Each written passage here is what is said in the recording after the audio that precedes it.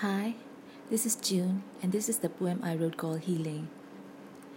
I know I'm healing because I'm seeing things with different eyes. Appreciate all the love and kindness I'm receiving. I think I am no longer colorblind on the good signs of life.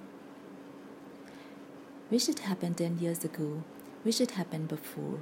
My choices can be somehow different, but anyway, it's never too late to heal and never too late to feel good about self and life.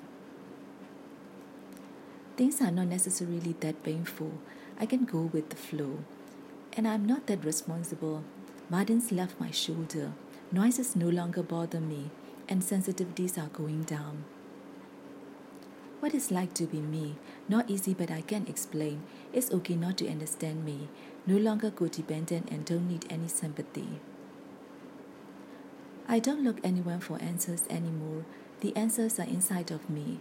I can leave the past behind and will try to live again.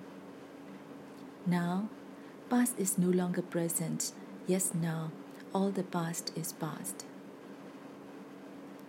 This is June, and I've written this poem on 31st August 2019, 8:11 a.m.